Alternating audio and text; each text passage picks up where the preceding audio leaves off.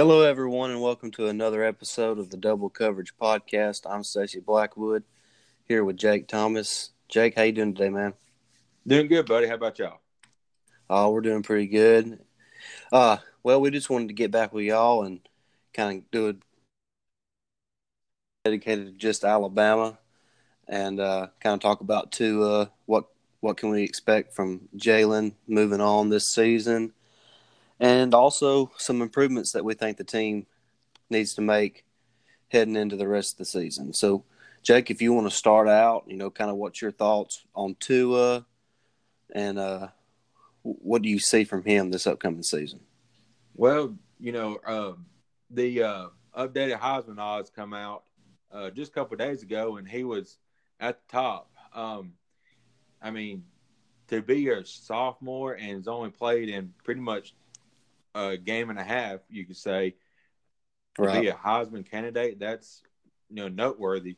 The only thing that concerns me about that is if Alabama's offense clicks like we think they can, and they put up 40, 50 points a game, he might not be playing any in the second half, depending on what it is. Right. So that's going to hurt him, I believe. But, Tua, we talked about it. He's a stud, and I believe, I hate it for Jalen, but he has earned, the starting position, and I think going forward, it's only going to help Alabama have him starting. Yeah. I mean, I don't see any way of Tua losing the job because his control of the offense, the whole team just seems to be more alive and to feed off of Tua when he's in the game. Just the couple series that Jalen was in, the team just looked lethargic. Yeah, they did. But when Tua was in there, everybody had a pep in their step, and they were ready to go. Yeah, and I think a lot of that has to do with Tua's ability to distribute the ball. We talked about in the podcast the other day of how well he distributed the ball and how he gave the ball to multiple receivers and multiple backs touched the ball. And his ball distribution is really what sets him apart. He just finds the guy that's open. Yeah. And, that's with a team like Alabama who has so many weapons, who can make big plays, being able to distribute the ball is very important. It is. In the first game, Alabama had 1, 2, 3, 4, 5 players with 2 or more catches in the game. Yeah. So the distribution was there, and we only threw the ball a total of 26 times as a team. Yeah. That includes the 9 attempts by Jalen and the 1 attempt by Mac Jones. But Tua averaged 14.2 yards of completion. So, I mean, that's big numbers. His QBR was 99.1. He's just special. And we said that in the podcast the other day. Yeah. And, the scary part is that with playing time and experience, he's just going to get better. He will. And as far as Jalen goes, he's not chopped liver. I really hate it for him. He seems like a good kid. He seems like he is about the team, that he's not about himself.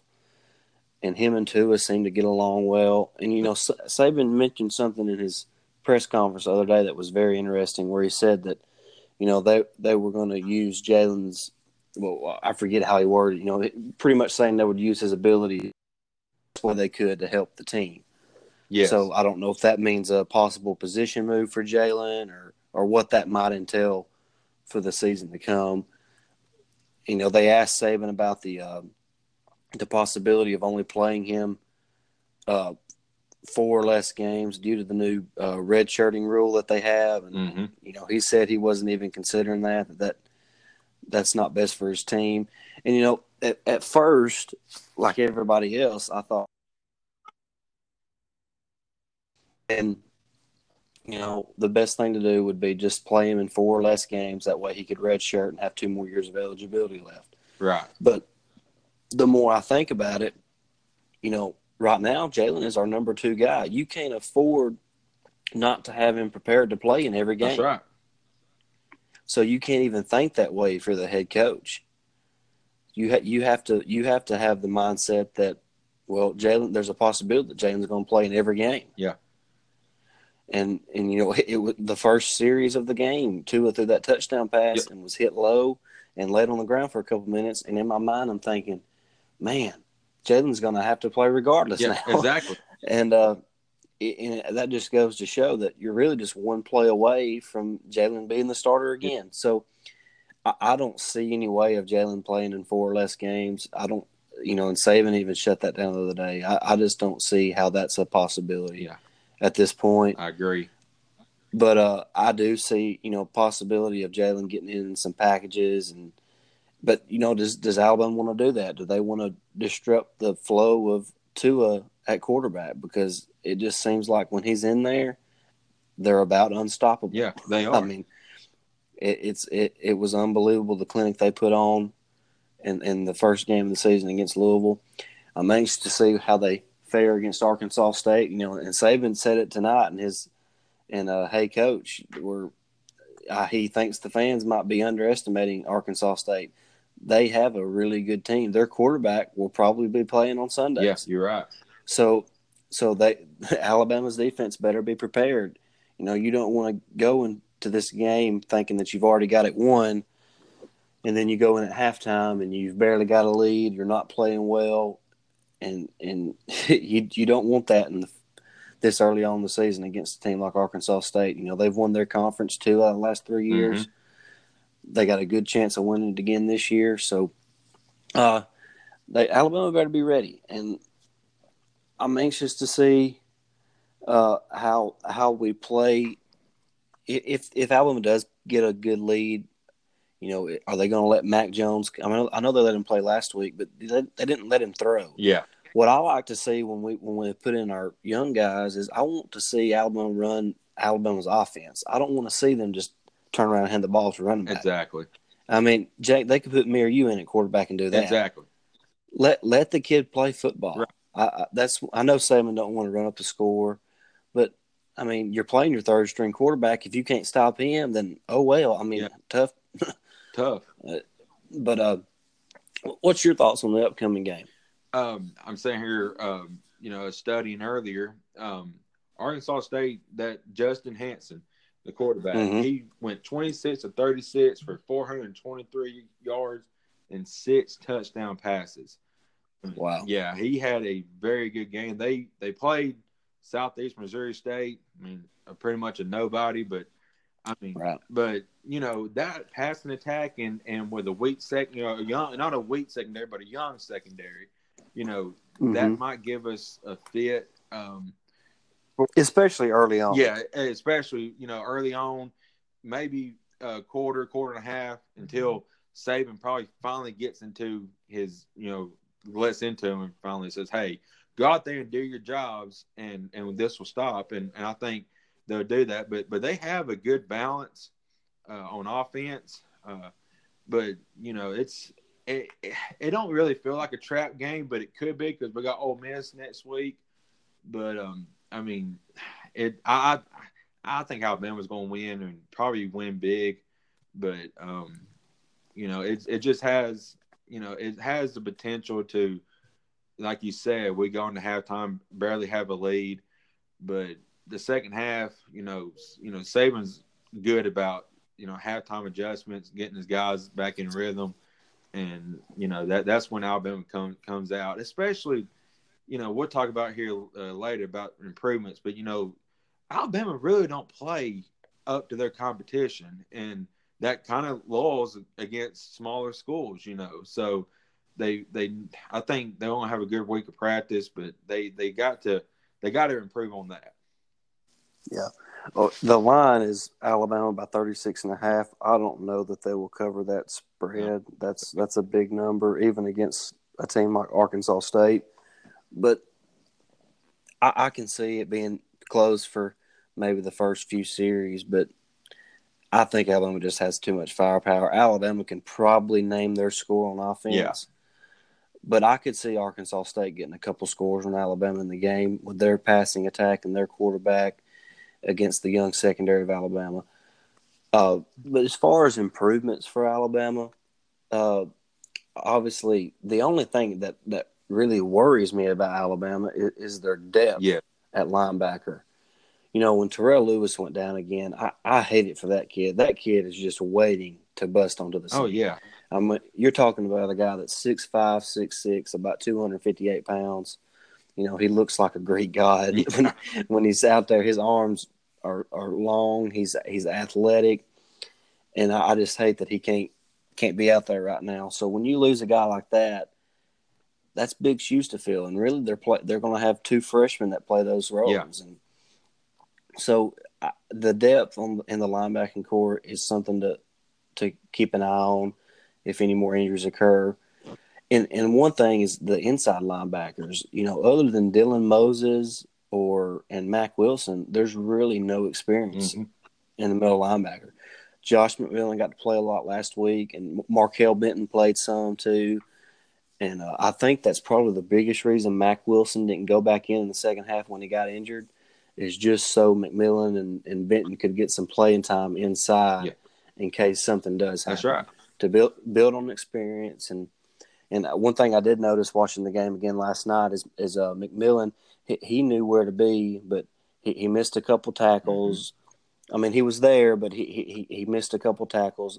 Benton was pretty much in position, but they just got to learn. Now McMillan's played some before. Last year he played in some reserve roles, but uh, he's a redshirt sophomore now. Benton's a redshirt freshman. So I'm anxious to see how the linebackers come together and how all that works out. But the secondary obviously is probably the biggest problem on defense. Yes. And we say problem. First of all, Alabama fans are spoiled. We're spoiled. 90% of the other teams in college football would take what we have in the secondary right Oh now. yeah. So, and it's really just more about experience. We know they're talented. Exactly. I mean, all of them are 4 or 5 star players, so we know they're talented. It's just getting that experience in, knowing where you're supposed to be, when you're supposed to be there, and then making the play when you're there. And we've seen Deontay Thompson play well. I mean, he was one of the highest rated defensive players in the country last week. He was all over the field. He did miss a tackle or two, and a lot of that had to do. He was flying in aggressively, and he would lower his head a little bit, and he would lose sight of the offensive player, so he whiffed on a couple tackles. But he's a really talented player. Shaheem Carter's he played a good bit last year, so he's got some experience. But other than that, Diggs, he's went back and forth from offense to defense. He played defense last year, but he was injured some. Yeah. But he does seem to be one of the alpha dogs back there in the secondary. And the thing that I do like about all these guys is they seem like they are willing to hit. Both corners, they are flying to the ball, but they're all good size. Yeah. I mean, Trayvon Diggs is 6'2", 199. Wow. Surtain Jr. 6'2", 202. Shaheem Carter 6 foot 195. And, Deontay Thompson 6'2", 196. So they're long, athletic guys that are willing to come up and hit you when you got the ball, and that's very good to see from your defensive backs. Yes.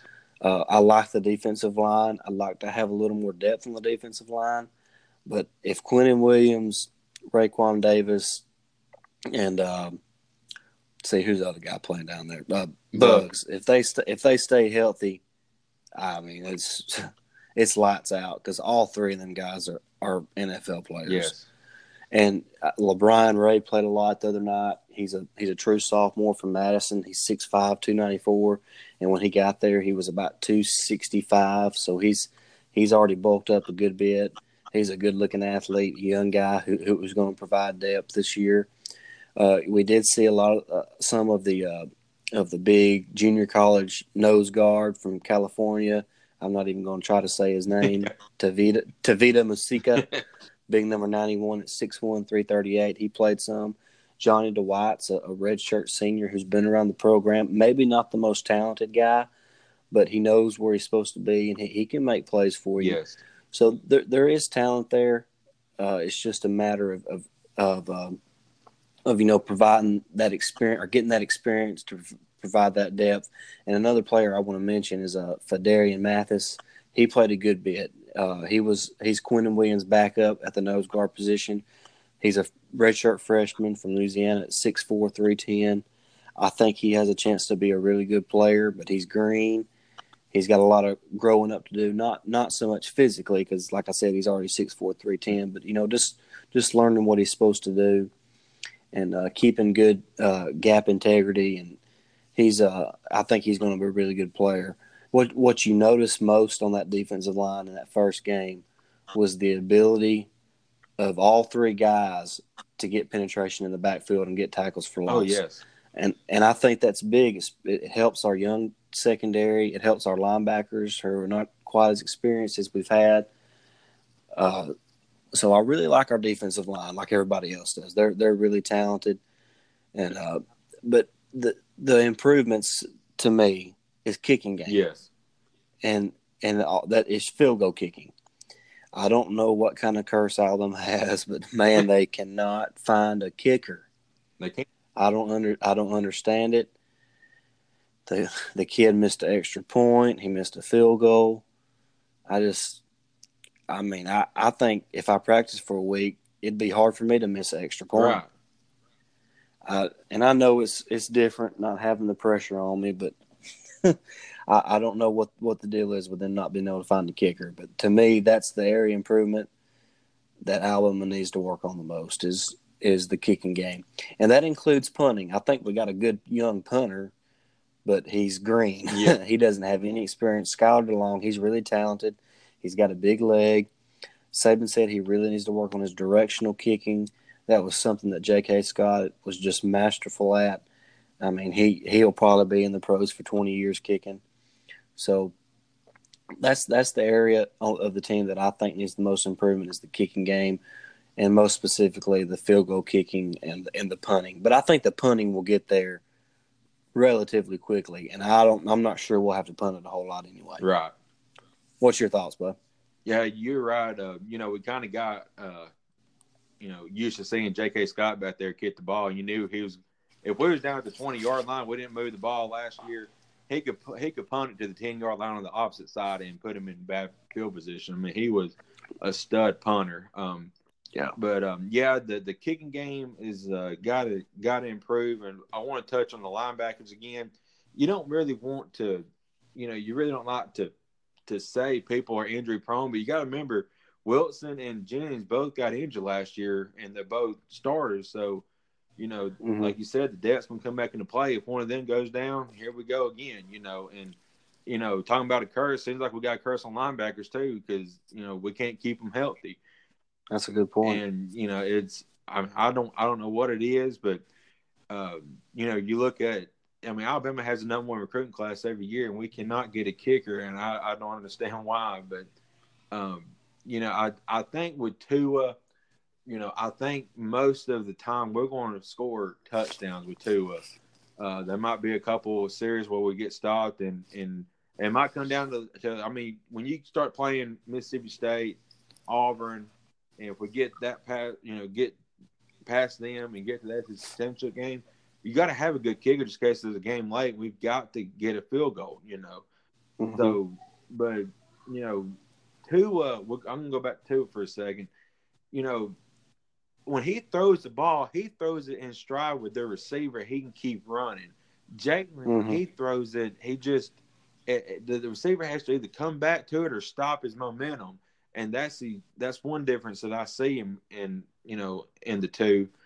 But Jalen, he's not an NFL type quarterback. He's not going to be a quarterback.